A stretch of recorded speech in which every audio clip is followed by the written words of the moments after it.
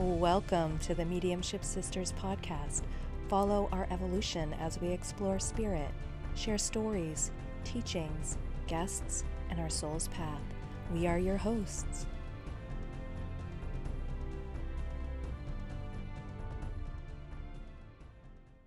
Welcome back to the Mediumship Sisters podcast.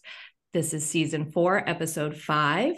And today, Sierra, Catherine, and I are beyond excited to welcome back Mark Anthony, the award-winning author of The Afterlife Frequency. Mark is an attorney and psychic medium with extensive background in science, quantum physics, survival of consciousness, near-death experiences, history, archaeology, philosophy, and theology. Mark's quest to understand diverse belief systems and views of the afterlife have taken him around the globe.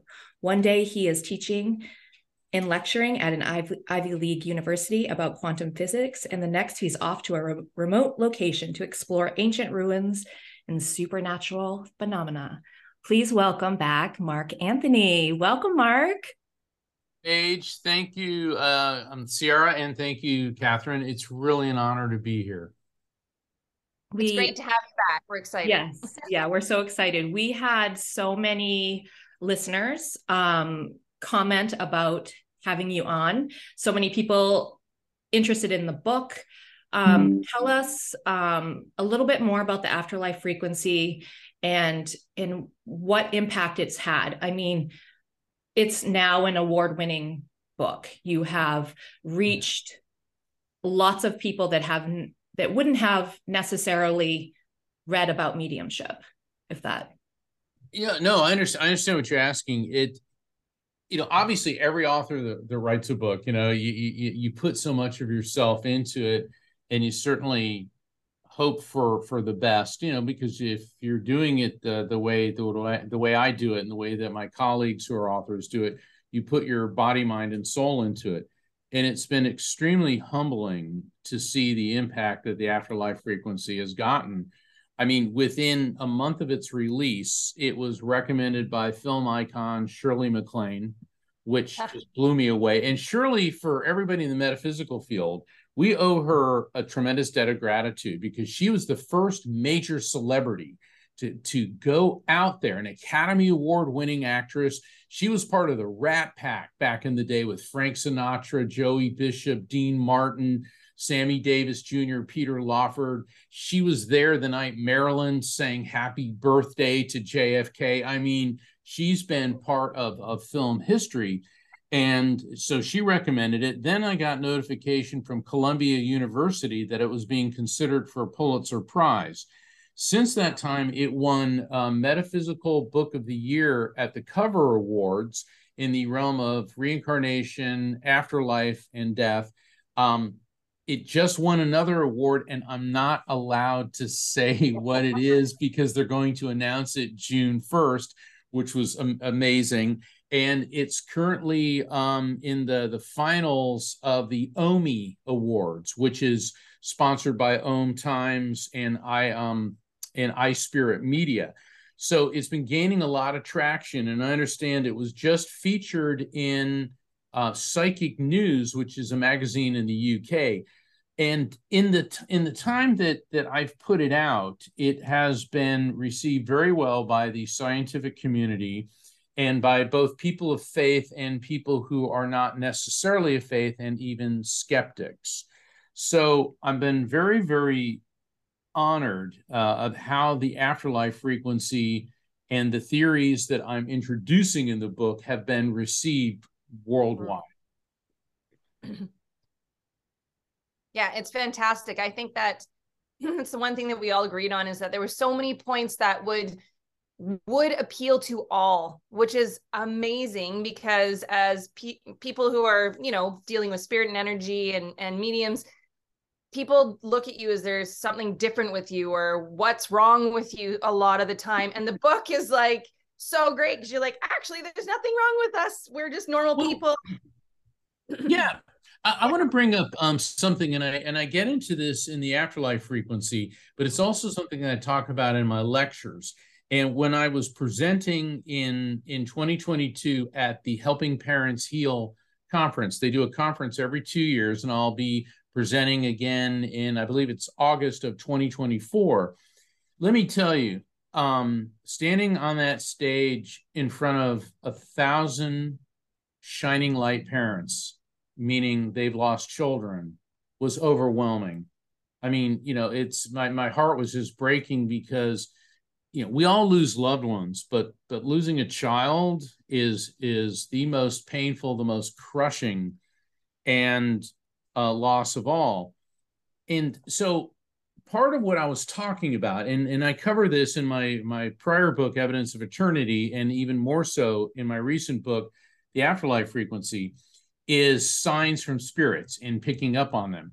And one of the things I was talking about is how many times do people feel that you get a glimpse of a spirit in your peripheral vision, and then you turn and they seem to have vanished. And I said, how many people has that happened to? Every hand, 1,000 hands go up. And I said, and you think that the spirit vanished, or you thought it was your imagination. And I could see most of the men are like, So I put up in my PowerPoint a big diagram of the human eye, and I said there are two different structures within the eye. In the center of the eye, there are cones, and on the periphery of the eye, there are rods. Cones are for daytime vision. That's your direct vision. They see color, they see detail, but the rods see light and dark, and that is what governs your peripheral vision and nighttime vision. And I explained how astronomers have developed a technique called averted vision. And that's when you're looking at a comet. And if you look at a comet directly, you can't really see it. But if you look at it with your peripheral vision, you see it better. Why? Because you're using the rods, which are sensitive to subtle light patterns. They also don't see color. It's light, dark, and gray. And so that's why ghosts in art and in popular culture have always been depicted as being gray and white, is because when you pick up on that spirit, you're detecting the subtle EM band, the electromagnetic frequency of them. So you're seeing them in their peripheral vision, and our natural inclination is immediately turn and examine it with our direct vision using the cones, and they seem to disappear, but they haven't. And that's why people use mirrors to try to get ghosts, because it recreates that averted vision technique. Because I said to a lot of people, ever been like in the bathroom, you look in the mirror and you think you see your child behind you and you turn and they vanished? And it's the same thing. And so I was explaining this. I said, this isn't hocus pocus or magic. This is based on the structure of the human eye, because we can only see a limited part of the electromagnetic spectrum. Visible light, let's say that you have a yardstick or a meter stick for our friends overseas, and what we can see with the human eye is maybe half an inch, okay, maybe a centimeter, all right? But everything else in the EM spectrum, ultraviolet, X-rays, gamma rays, radio waves, you go on and on and on, are not visible to the human eye. Doesn't mean it isn't there. It's just that our biophysical apparatus is not capable of detecting it. And I said, so when you feel that you see your child, your loved one in spirit in your peripheral vision, or in a reflection in a mirror, this isn't your imagination. This is what's happening. And that's the response to the afterlife frequency, is because I'm explaining the different forms of spiritual phenomenon, such as that, along with visitations in a dream, mediumship, which all four of us here do, deathbed visions, near-death experiences, and all of it is based on physics. This isn't magic. This isn't hocus pocus. It isn't demons, impersonating your loved ones. That's all, Bronze and Iron Age superstitious nonsense. Namaste. But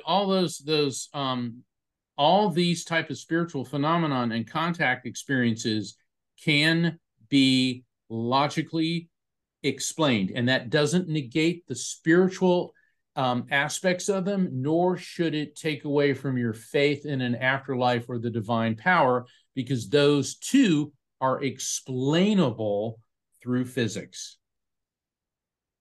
Mm-hmm. I love how you explain that. And also, I think you related in a couple of your books that you were raised Catholic. Is that right? Right, Mark? I was supposed to be a Catholic priest even. And Yeah. Yeah. I know. Well, it's not unusual to be drawn to the spiritual.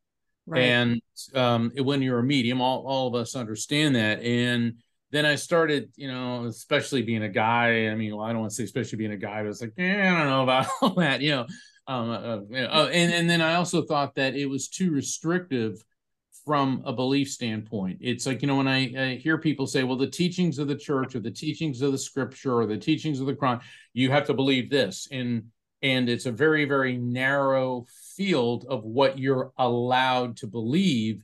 And for those of us who communicate with spirits, those lines don't exist. And so I don't disapprove of religion, nor am I prejudiced against it. I think that religions serve very valid purposes. They give people a sense of community, a sense of connectedness. It's a conduit for spirituality. But the problem is when it ceases being, your faith ceases being about the teachings of Jesus, the teachings of Buddha, the teachings of Moses, and then it turns into a moral justification for somebody's anger, bigotry, hatred, violence, political agenda. There's something that I posted on Facebook and I got like really intense feedback from, is the ultimate act of ego, which is edging God out, is creating God in your own image so that he gets to hate the same people you do. And that's what so many religious people do. They've turned God into this neurotic white guy sitting on a throne with a scepter, smiting people, when God is so much greater. God is pure love. God doesn't hate. Unfortunately, people do. Mm-hmm. Beautifully put, Mark, and it's so lovely. Yeah. Mark, you do a great job. You've mentioned two of your books, The Afterlife Frequency and Evidence of Eternity. But as a grief counselor and a hospice worker, I loved your book, Never Letting Go, because in that book, you talk so much about how to heal grief with help from the other side, which I think is hugely important for your work and for our work as mediums as well, because that's why we do this. That's why we are all into mediumship, is really it's all about the healing with Yes. help from the other side. And your book, Never Letting Go, does a fabulous job of explaining, making the excellent point that you really need to, in order to heal grief, you need to start with belief. And that in order to cope with grief, you need to really adjust and find a more positive understanding of death itself. And that to progress through grief, it helps to fully embrace a belief in God and the existence of the other side. And then once you start with that, then you can expand on that through your belief, and understand that our loved ones are really here with us. And that's, I think, your entire point of how to heal grief is starting first to realizing that all of your loved ones are right here with us still, even now. Yeah. Thank you. Never Letting Go. That was my first book. And that's what I wanted to write, was a guide on the journey through grief, because I wrote it in the wake of my mother's passing, because I had gone to some grief share groups at the Catholic Church, and all we were hearing is, be comforted in not knowing. And then friends of mine who are Jewish said, oh, you're not supposed to go to mediums because we're not supposed to know. And it's like, stop it. Okay. God didn't give us a brain, the most sophisticated, device known, to tell us we're not supposed to know things. That's religion, once again, maintaining control and dominance, and through fear and ignorance, when true spirituality is about connecting with something that is much, much greater than us. And so that's why I wrote Never Letting Go. And once again, if your faith community is helping you to get through the grief, whether, no matter what your faith system is, then that's what you should do. And the thing about grief is there's nothing we can do about the fact someone we love has died. But what we can do is change how we react to it. And in my work as both an attorney and as a medium, I've seen people's lives destroyed by grief. And they start getting involved in drug and alcohol usage, or acting out, like stealing things, or being, sexual impulsiveness, and that always has a good ending, doesn't it? Okay, I've never met a drug addict or an alcoholic that was a happy person. I mean, when your life is going really great, you don't wake up one day and go, I think I'll start shooting heroin. Okay, that doesn't happen. It's because you're in pain and you start self-medicating. And I remember one of the stories in Never Letting Go, there was this young guy, he came to see me, and I was looking at his rap sheet, and he'd just been arrested for drunk driving, and I saw like marijuana, I saw some minor drug charges, but everything was clean up to about 18 months before that. And I'm looking at his rap sheet, and then all of a sudden I started feeling this female energy behind him, and it was his mother. I go, what happened about 18 months ago? And he started shaking, and he got real. He said, my mother died. He goes, she was a single mom. I was all she had. She was all I had. And he goes, I can't handle it. And then he saw me looking over his shoulder, and he looks back. He goes, you see things other people don't, don't you? And I said, you ever feel her around? He goes, yeah. And I can't tell my friends, because he was a surfer, and surfers are like, you gotta be my friend, and he said, if I tell anyone, they're going to think I'm crazy. He goes, you see her, don't you? And I try not to do that with my criminal clients or any of my clients, but they all kind of figured it out after a while. But what I saw, and then from Never Letting Go, I wrote about this in Evidence of Eternity, is what I call grief, crime, grief. And what I've seen, once again, as both a medium and as an attorney, is that if grief isn't dealt with properly, the grief can cause somebody to engage in behaviors that are criminal: drunk driving, drug usage, stealing, sexual impulsivity, rage, anger. The grief leads to crime, which leads to inflicting grief on another person. Take a drunk driver. All right, people who are drunk drivers and they kill somebody, they don't mean to do it that day. Then they woke up and they said, I'm not going to have, 10 beers and go run somebody over tonight or cause an accident, but they do it anyway. And so with my drug and alcohol clients, when I was practicing full time, I would also try to get them in grief counseling, because what I found is in 99% of the times in their childhood or early adult years, there was an unresolved death. And not everyone's from families like probably we all are, where if somebody dies, you sit down and talk about it, you work through it, or you go to your faith community. It's like, don't think about it, dude. Here, drink this, smoke this, oh, don't, you can't tell a child, don't think about grandpa dying, or why did mommy die, or why did my brother drown? All right, because you can't, and even as an adult, you can't out smoke, out drink, out sex. You can't outmaneuver your grief. It has to be confronted. And so that's where the grief, crime, grief cycle comes in. And I've seen that so many times. And that's one of the reasons Never Letting Go is so important, is because it helps people understand that you can get through this, but you need help. Your faith, your family, your friends, and the help is there. Yeah. It's so interesting. I feel like mediumship also has that ability to help people through their grief in such a beautiful way. Oh, wow. Like when you sit with somebody and you bring forward, their father or their grandma, whatever it is, and they just like light up and they're like, wow, like, how do you know that? And I can feel them. And then at the end, like I get goosebumps talking about it, because I'm like, it's such a beautiful experience to be able to share them with their loved ones and to, just help them bring closure to their life. It's so lovely. And I think that's something that a lot of people don't realize about mediumship. They think, oh, you just talk to dead people. You're like, no, but there's so much love and healing in this process. And that is why I do this as a service, to help people heal and connect. Yeah, exactly. I mean, people, you talk to dead people, that freaks me out.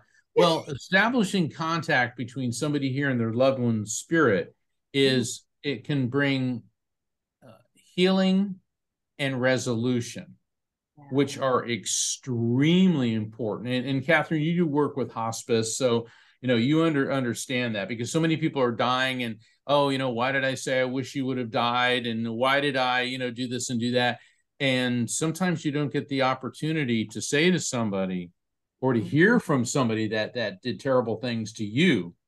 We all don't grow up in these model families. Some families, there's really a tremendous amount of bitterness, and mediumship can help that. And for families that didn't have that, mediumship still helps. And so Ciara, I mean, that's such an important point that you brought up. And what we also have to stress is that mediumship, spirit communication with your loved ones, it's not the Harry Potter magic wand. Okay, your grief is over. Okay, Wingardium Leviosa. Okay, yeah, I've seen the movies and read the books. Everybody's floating. Anyway. Here we go. I've seen them all too. Yeah, that's a whole another story about that, and maybe I'll tell that story. But the thing is, it's an important therapeutic step. So mediumship, when you're ready for it, and I always recommend wait 4 to 6 months after the passing. A lot of people, oh, my loved one died yesterday, I want to, and what it is, they're hysterical during the reading, they're crying, they're freaking out. Well, they're not going to get anything out of the reading. You've got to wait 4 to 6 months so that your emotions stabilize, so that you will be able to receive the maximum benefit from the reading, even though you want the contact right away, because initially you're in shock, and then after a couple of weeks, the shock fades and the trauma sets in, and that's all that gnawing guilt and anguish and all that. And that's what the mediumship can help alleviate, along with counseling, along with faith, along with healthy physical and mental practices. So dealing with grief is a lifetime journey. You don't get over it. It is a process we go through, and mediumship is part of the healing process if you're open to it. And I have to say this, I get a lot of my evangelical friends, well, how do you know it's not a demon impersonating your loved one? Okay, so the demon comes through and pretends it's your Aunt Betty and wants to bring you messages of healing, love, resolution, take the pain, the stress away from you, let you know that what Jesus said about an afterlife and eternal life was real, and you come out of it feeling joyful, uplifted, and having hope. That sounds real demonic to me. Yeah. Mark, you mentioned this, and I think it's so important. And I've read in your books that this has been your experience as well. But in many of my mediumship readings, we have actually healed the relationship between spirit and the loved one here on earth, in things that were left unsaid, or apologies that were never made, regrets that were never expressed. And I think most people just don't realize that's possible, but it is possible. And the spirits on the spirit side, they want to apologize just as much as the loved one here needs and wants to hear it. So I know you've had that experience. So I thought you might want to talk about how healing it can be even after death, with the communication through mediumship. Oh, there are so many examples. The other day, actually, I was doing a reading for a woman, and she really wanted to talk to her mother, but I said, well, there's a gentleman coming in first, and I'm describing him, and she goes, oh, my father. Okay. And one of the first things he said was, I'm really sorry that I never appreciated you. I never told you that I loved you, and I'm sorry for not being. I mean, he went through this whole litany. At first, when you start getting that, I was like, oh God, did he molest her? He didn't molest her, but he psychologically browbeat her and treated her like she was nothing. And then he started explaining. I said, well, now he's showing me uniform military action. And she said, well, yeah, he was in the Vietnam War. And then he explained to me that he was so damaged psychologically and emotionally. So what it came out was he had severe PTSD, post-traumatic stress disorder, which was never treated, never dealt with. And next thing, he's got children, and he is psychologically and physically, he used to beat her, abusing them. And when it was, when he was done and then her mother came through, she said, I feel better now because now I understand why he acted the way he did. And I said, look, don't expect you to get over this today. And you may never, and that's okay if you don't. But now you know why he behaved the way he did. And now you know that as a spirit, he's free of the PTSD, he's free of all that pain. So we can look at it. And he basically said, not basically, he said to her, you deserved a father better than me. And I am sorry. And boy, did she need to hear that. Yeah. Yeah. Absolutely. So healing, so incredibly healing. And the thing that honestly, that with all due respect to psychotherapists, what we as mediums can do that psychotherapists can't do is we can provide proof of the actual evidence, the proof, the facts, what actually happened that the psychotherapist will not know unless they're told by the patient. But once we provide the actual evidence without the patient telling us, that makes it more real for them. We bring it alive as proof that, yes, that information could have only come from their own loved one in spirit. And that's, to me, where the healing occurs, is the patient is not being told by the psychotherapist what to think or how to feel, but by their own loved ones, who is admitting the facts and saying, yes, this is why, this is what happened. You remember this. I'm so sorry because of these reasons, just like you say. And for me, that's why I feel like mediumship is even more healing in some respects than, in different respects than a psychotherapist session can be. Well, and that's why they should be used in tandem as well. And also, I want to caution listeners about becoming a psychic junkie. I get some people, well, I just had a reading with a medium last week, and I had one before the week before that. Now I want you because I want. And the I want floods the energetic field, okay, with negativity.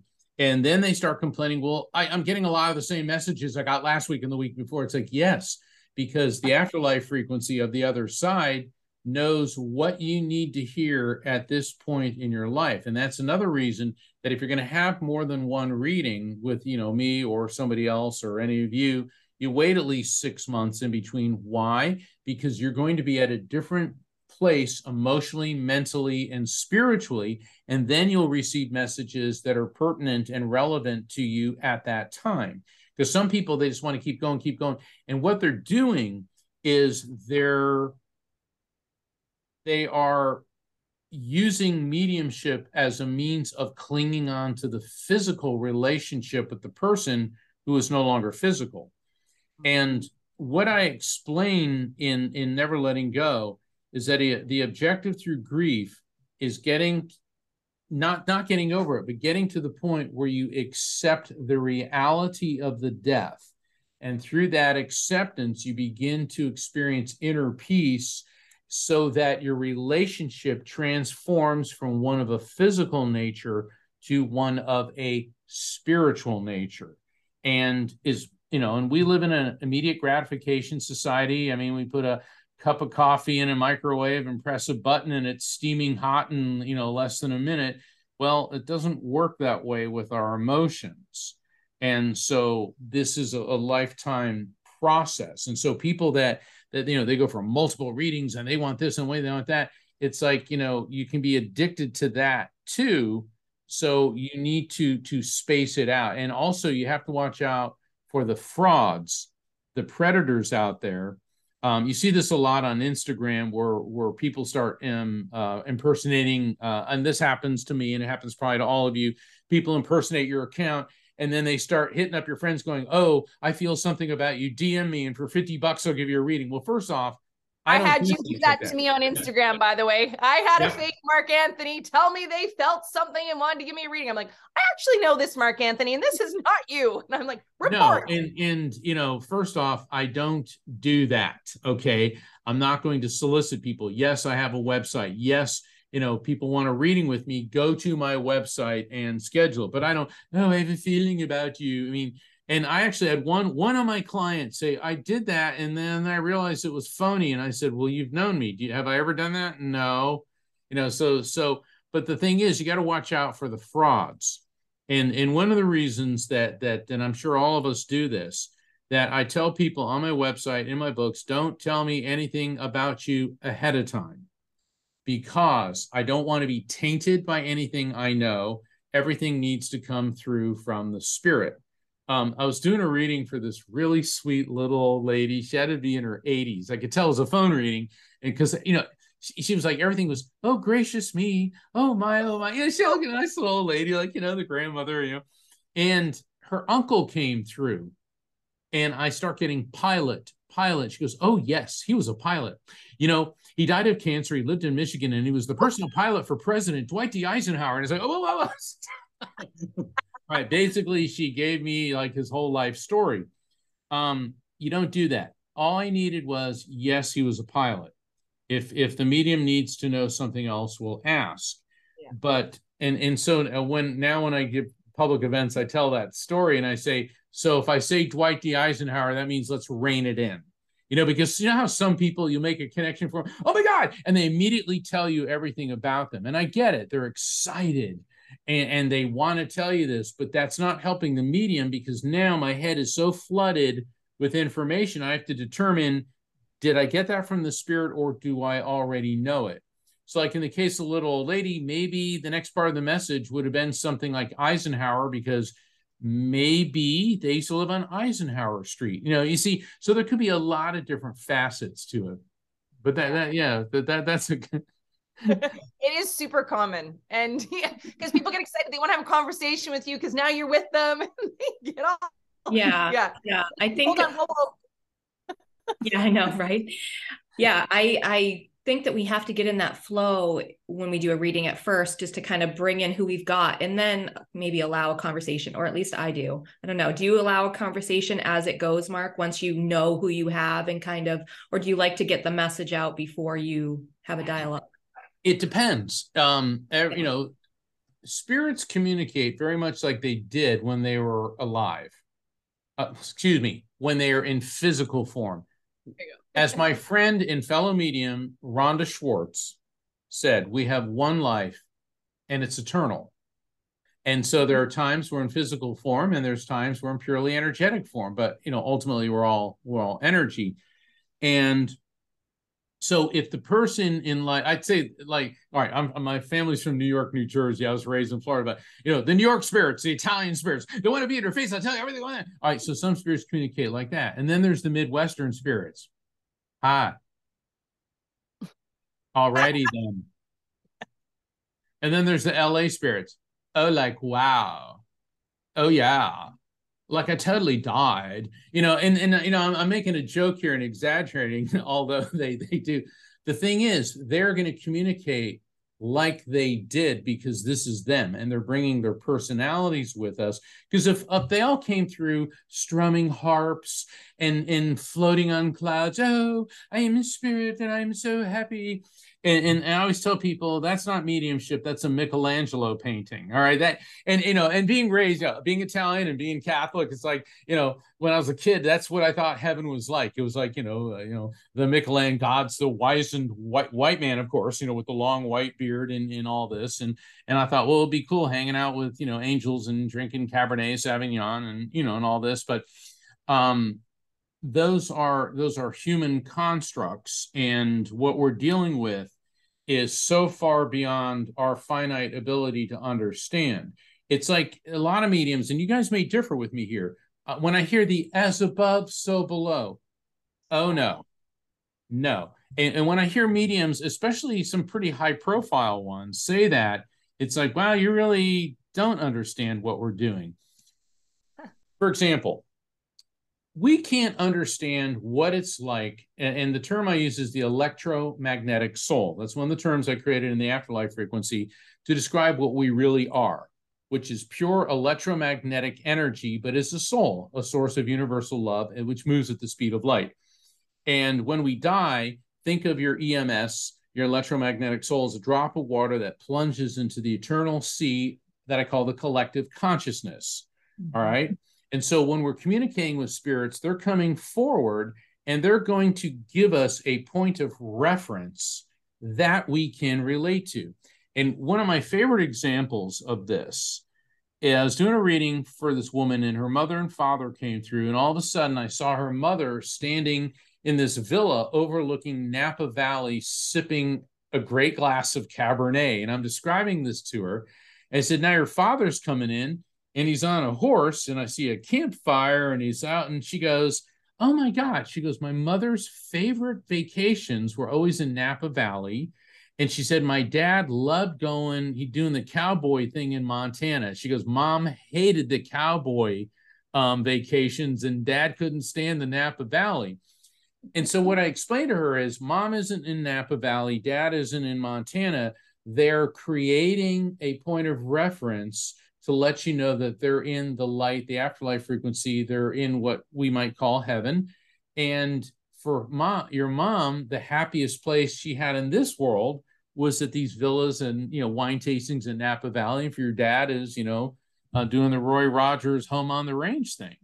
And because I hear all these mediums going, oh, they're sitting at a cafe eating lamb chops in Paris. It's like, no, they're not. They're merely transmitting something to you that you can understand. Because what spirits are, electromagnetic souls, they move at the speed of light, 186,282 miles per second. They're part of the collective consciousness. They're able to be part of an information database we can't even begin to comprehend. So how can any of us possibly be able to relate to that? And spirits, having had a physical existence, understand this. So that's why they'll create the Paris cafe with the lamb chops, so that we can relate to that. Yeah. I have a question about, do you think there are earthbound spirits and then spirits that have passed through to the light? And is there a difference between the two when you feel them? I love that question. This brings up, oh, by the way, I love that show on TV called Ghosts. Have you guys seen that? No. Oh my God, it's hilarious. This couple buys a B&B in upper state New York, and they get there and the wife gets hit on the head, and after that she can see the ghosts that haunt it, and it's hysterical. And they all come from different periods in history. Yeah, I've seen that. It's great. They're hilarious. They're all like, it's hilarious. Yeah, and the music with the violin, Yeah. But there's three schools of thoughts on hauntings. This is what I talk about on my paranormal lectures. First is that a spirit is somehow trapped here on planet Earth. I do not subscribe to this theory, because as soon as the physical body ceases to function, the EMS, electromagnetic soul, reverts to a purely energetic state. And they know it, okay? And so they align with that, all right? The second one is that spirits, EMSs, will return to visit a particular site with some degree of regularity. And they have their reasons why they may do that. But, why are they going to hang out there all the time? Once again, they move at the speed of light. So in the time it just took me to say that, a spirit could have been back and forth to the moon about 8 times. That's how fast they move. So it's like, why would you hang out at a garbage dump when you can go be on Mount Haleakala in Maui? All right. So so they'll come back here. The third school of thought is that certain places, matter retains vibration. We all know this from psychometry, holding an inanimate object and picking up details about the person who owns it. And I've experienced this on several occasions. Once at Dachau concentration camp in Germany, when all of a sudden I found myself surrounded by images of the 40,000 people slaughtered there. I mean, another time at a battle site in Hawaii that I didn't know there was a battle there, and I started, we have it on film. Actually, we were filming a project out there, and then at Ground Zero in New York City, and in addition to several other places that I've been. And what happens is when something really intense, like a murder, certainly genocide, like at Dachau, it creates a vibration. And so the vibration of that activity remains, but the spirits there are no more a sentient electromagnetic soul. In other words, no more a conscious spirit than your reflection in a mirror is you. So what's going on there is it's actually a residual energy echo. And the people that come in and do clearings and all that, what they're doing is they're deflecting that energy off. You break the echo. Now, I know a lot of our colleagues, oh, no, there's demons and there's haunted, blah, blah, blah. Please. Really? So you get murdered somewhere, or you have a heart attack somewhere, and you want to hang out at, the basement of, some dingy place when you could go literally be in the light. And so that has been my experience. I mean, I got more to say on it, but I hope that answers your question. But that was a good question. Yeah, I recently had a reading with a girl, and her grandfather was so dense, and he just didn't feel the same really light joy that every other spirit that I really connected to felt. And he was so stuck to her. Like, he felt like he was a part of her. Like, he was stuck to her hip and wouldn't leave. And she said, he's with me all the time. I can feel him. And I'm like, yeah. And it was just so bizarre to me. I was like, oh, I haven't felt this density from an energy before. So yeah, I was just curious. She was drawing him to her because of the grief, and she needed to learn to say, Grandpa, I'm releasing this connection, and then he'll come to her when he needs to. Because some people are like, I'm haunted, they're all over me, and it's like, No. Let's get a psychological profile on this person first. And I'm not being insulting, because there's a lot of people that are very unhappy, and they're so overwhelmed with grief, and they think that they're being haunted, or they're being stuck with a spirit, and they're drawing the spirit to them, and they need to learn to let go of that connection, not let go of the love for the person, but this constant. It's like the psychic junkies, they need to come to a psychic every week. It's like, no, you don't. Yeah, no, definitely. Thank you. Yeah, that makes me think of how the importance of, like, when you're doing a reading with someone and working through bringing the evidence in and their loved one through, is almost like allowing them, like you do in your afterlife frequency, to create their own bond, their own relationship with their spirit and their loved ones, their own welcome them in to start sharing and making their own connection. And I always encourage, I think, my, sitters or clients that I work with, that it's beyond our time together here.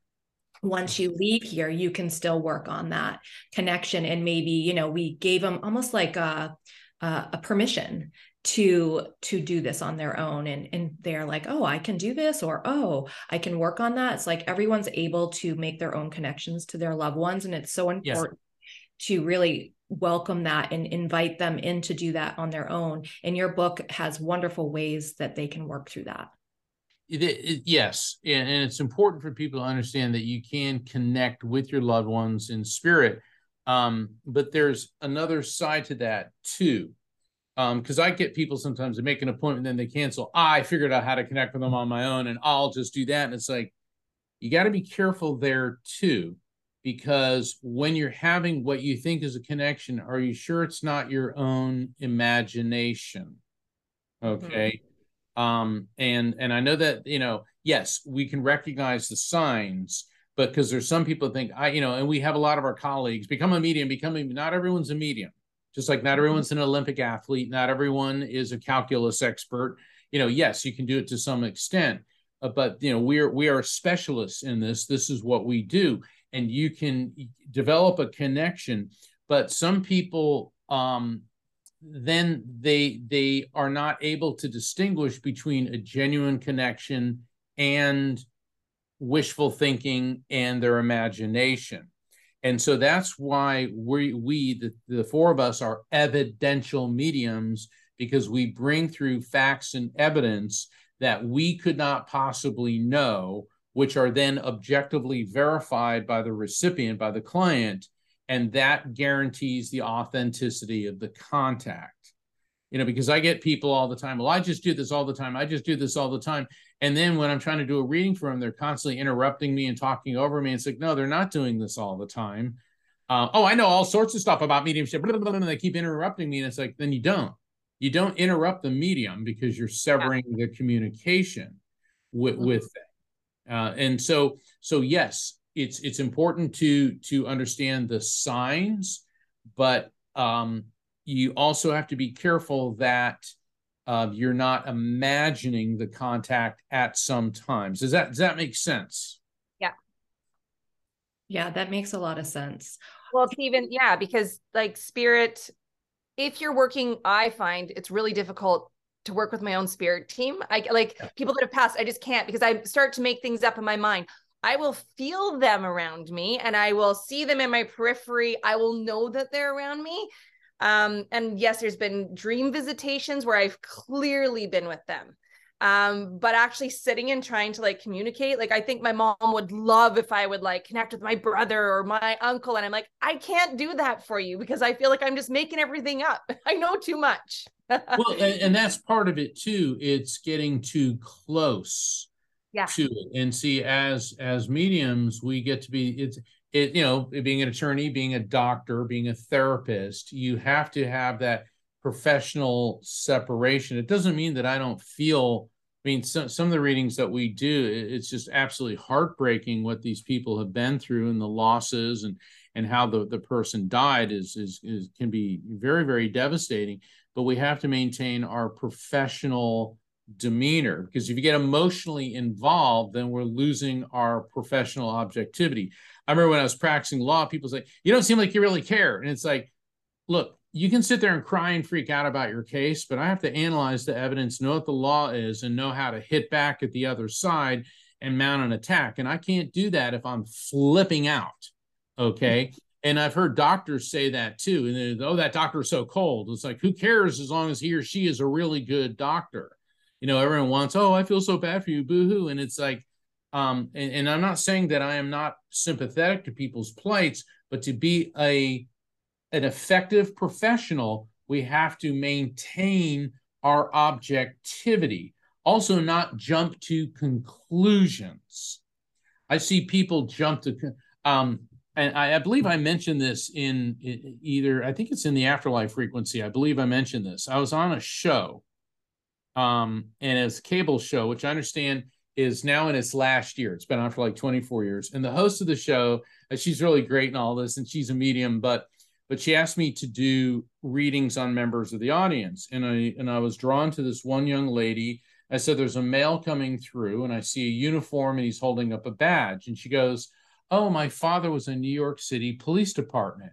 And I said, I'm feeling my heart. And I'm feeling, I'm getting my heart, and I'm hearing the word shots.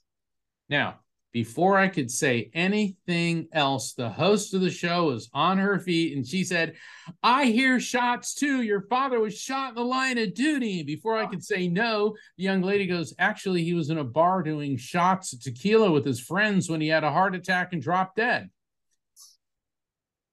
Yeah, perfect example.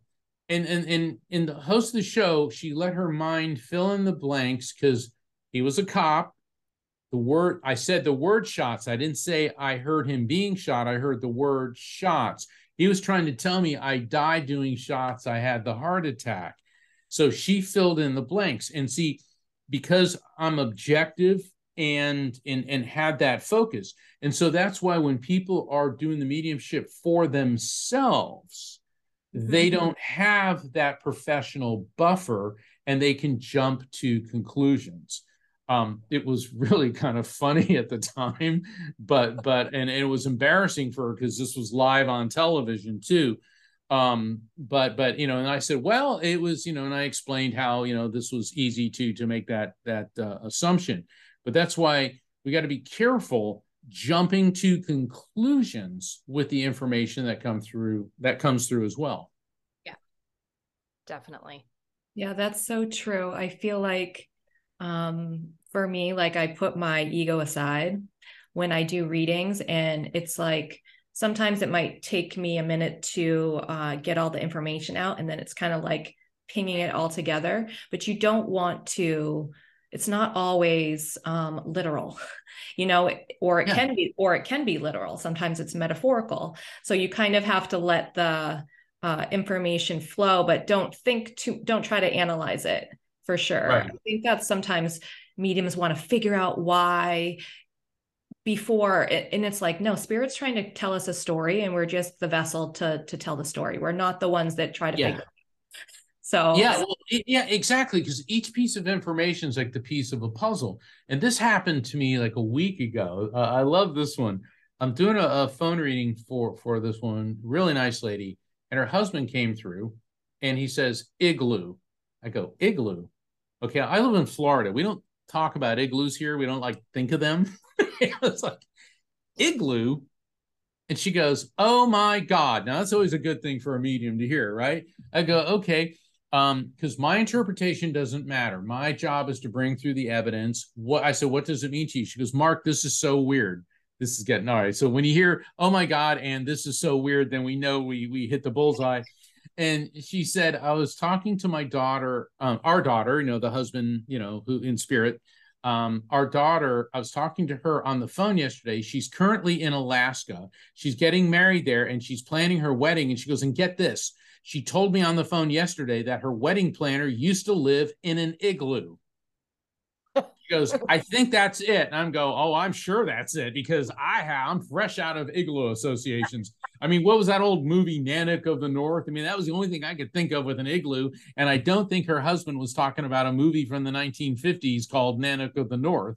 But now that we have the information, let's analyze it.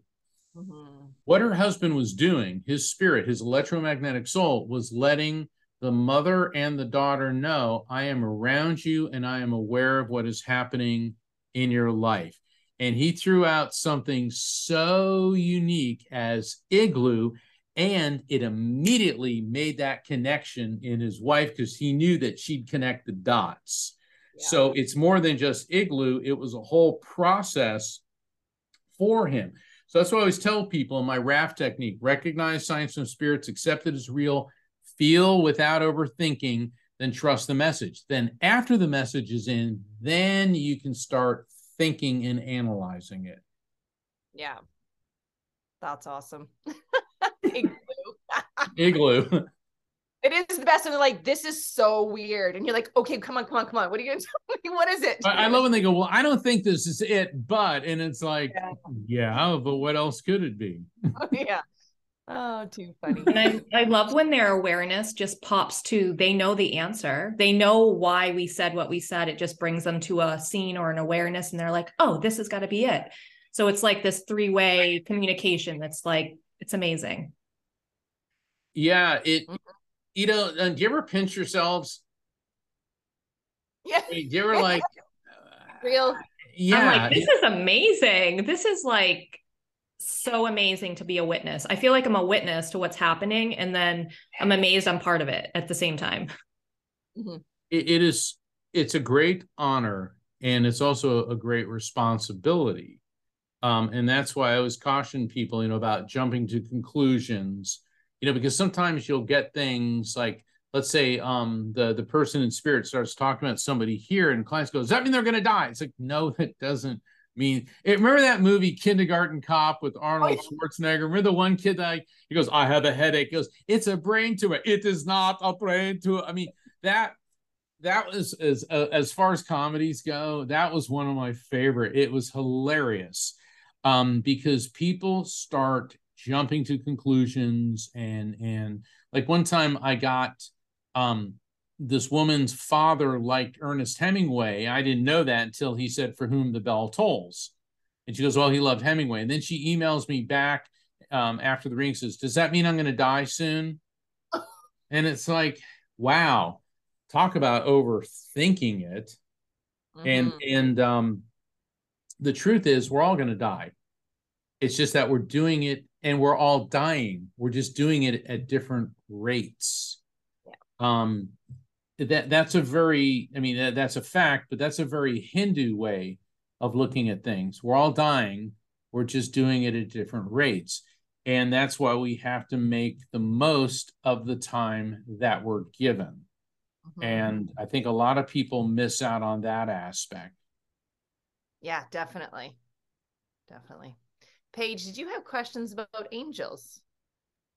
I do. I was wondering if you could talk about what your feelings are or your thoughts are on the difference between like an angel presence and maybe a spirit and a loved one in spirit. And if there is a difference or what you're... Yeah. Well, my take on angels is, number one, they exist. And angel comes from the Greek word angelo, which means messenger of God, which when you look at when angels appear in scripture, that's what they're doing. An angel appears to Mary, an angel appears to Joseph in his dreams, like, get Jesus and Mary out of here before Herod comes and, starts killing everybody. And angels are, I believe, an extension of the divine. Angels are intelligent. They're spiritual intelligence, and they were never humans. Humans never become angels. And it's very typical for us to say, oh, my loved one died, he's now my angel. No, he is a spiritual influence and a spiritual guide. Angels are different beings. At the risk of sounding Hollywood-esque, if you look at like Lord of the Rings, think of the elves. And J.R.R. Tolkien, who was a devout Catholic and a specialist in Nordic mythology, the elves and the word fairy comes from fair folk. And in Celtic mythology, or rather the Celtic belief systems of pre-Christian Britain and Britain, Scotland, and Ireland, the fair folk were the fairies, who were the light beings which correspond in Christianity to angels. And the fascinating thing is Hindus have angels, Muslims have angels, Buddhists have angels.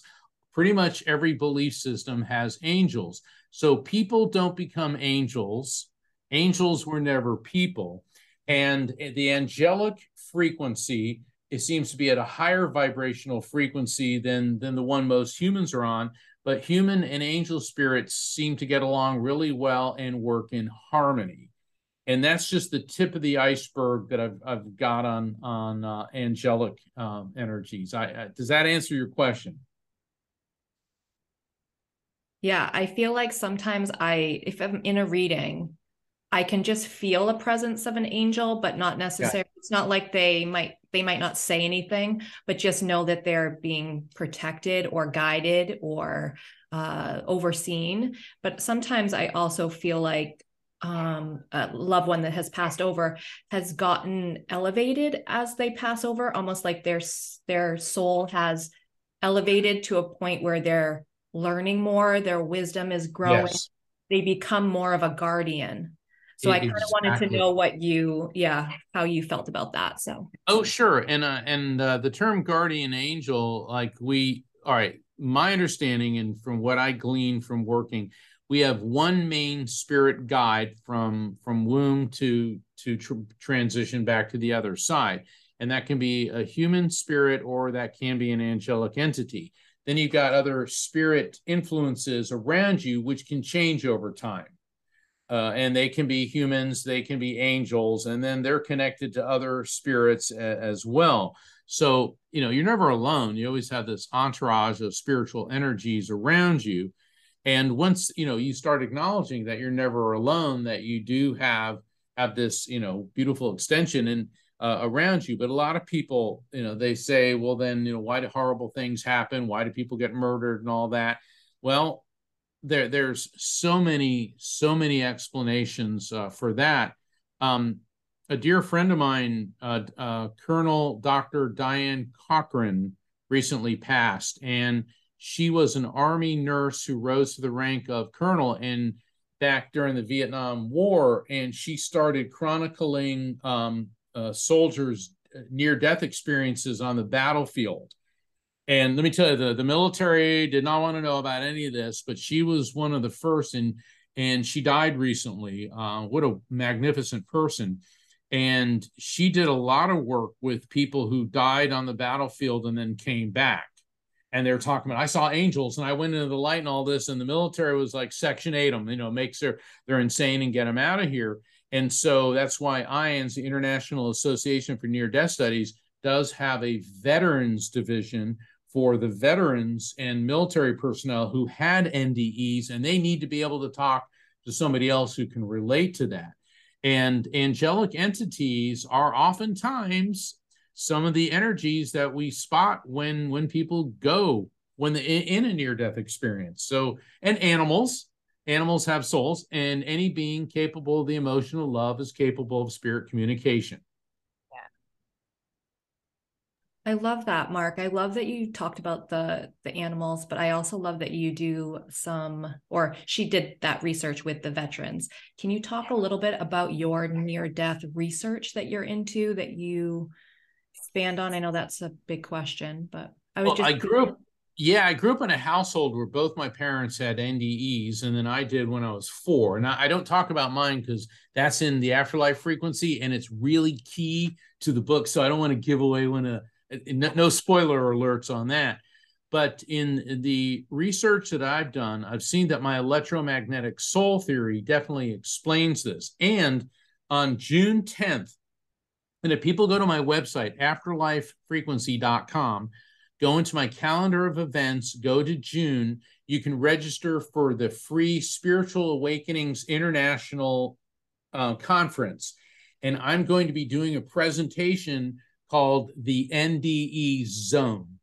And I'm going to talk about, there's the afterlife frequency, there's our material world frequency, and how near-death experiences occur in the zone between. And I'll be introducing and reiterating my theories that I put forth in the afterlife frequency. Also, I'll be going back through some scripture, because near-death experiences have been chronicled since the Old Testament, and also some of the latest discoveries in the past 2 years.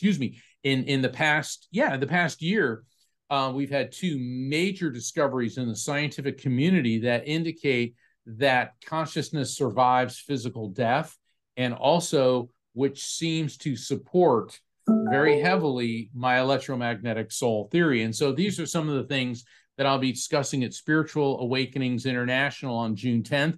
And, go to my website, which is the same as my book, afterlifefrequency.com. And you can sign up for that. I invite people to sign up for my newsletter. You can schedule a reading with me.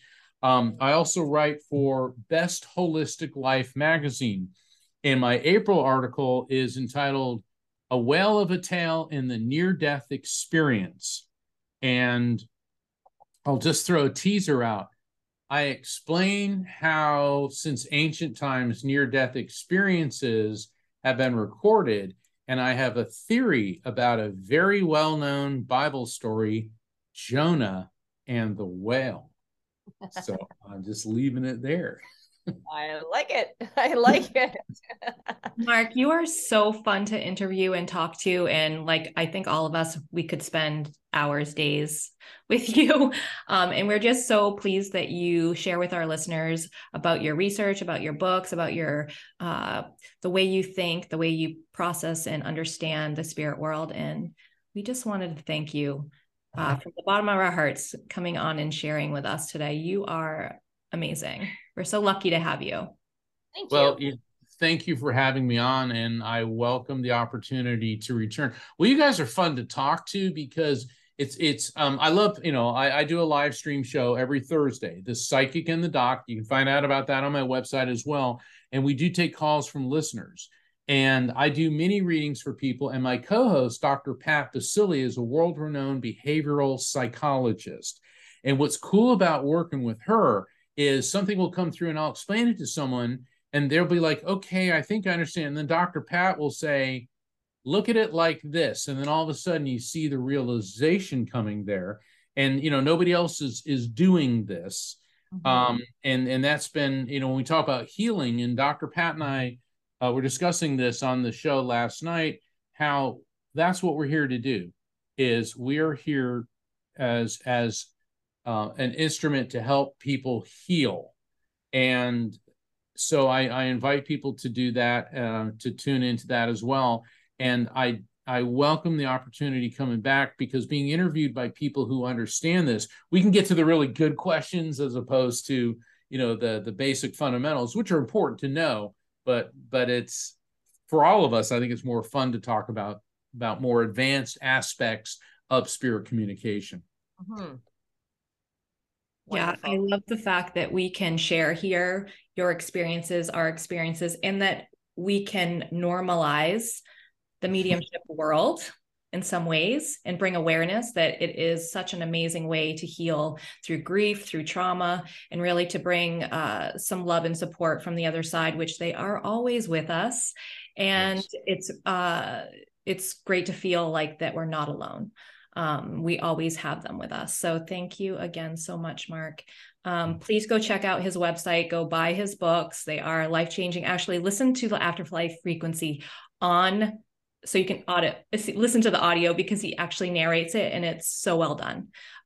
It's an amazing book. Mark, thank you so much. Thank you. You are an amazing being. Yeah, thank you. God bless. Thank you, Mark, for everything you're doing for everyone in this world. It's so appreciated. Thank you. Thank you.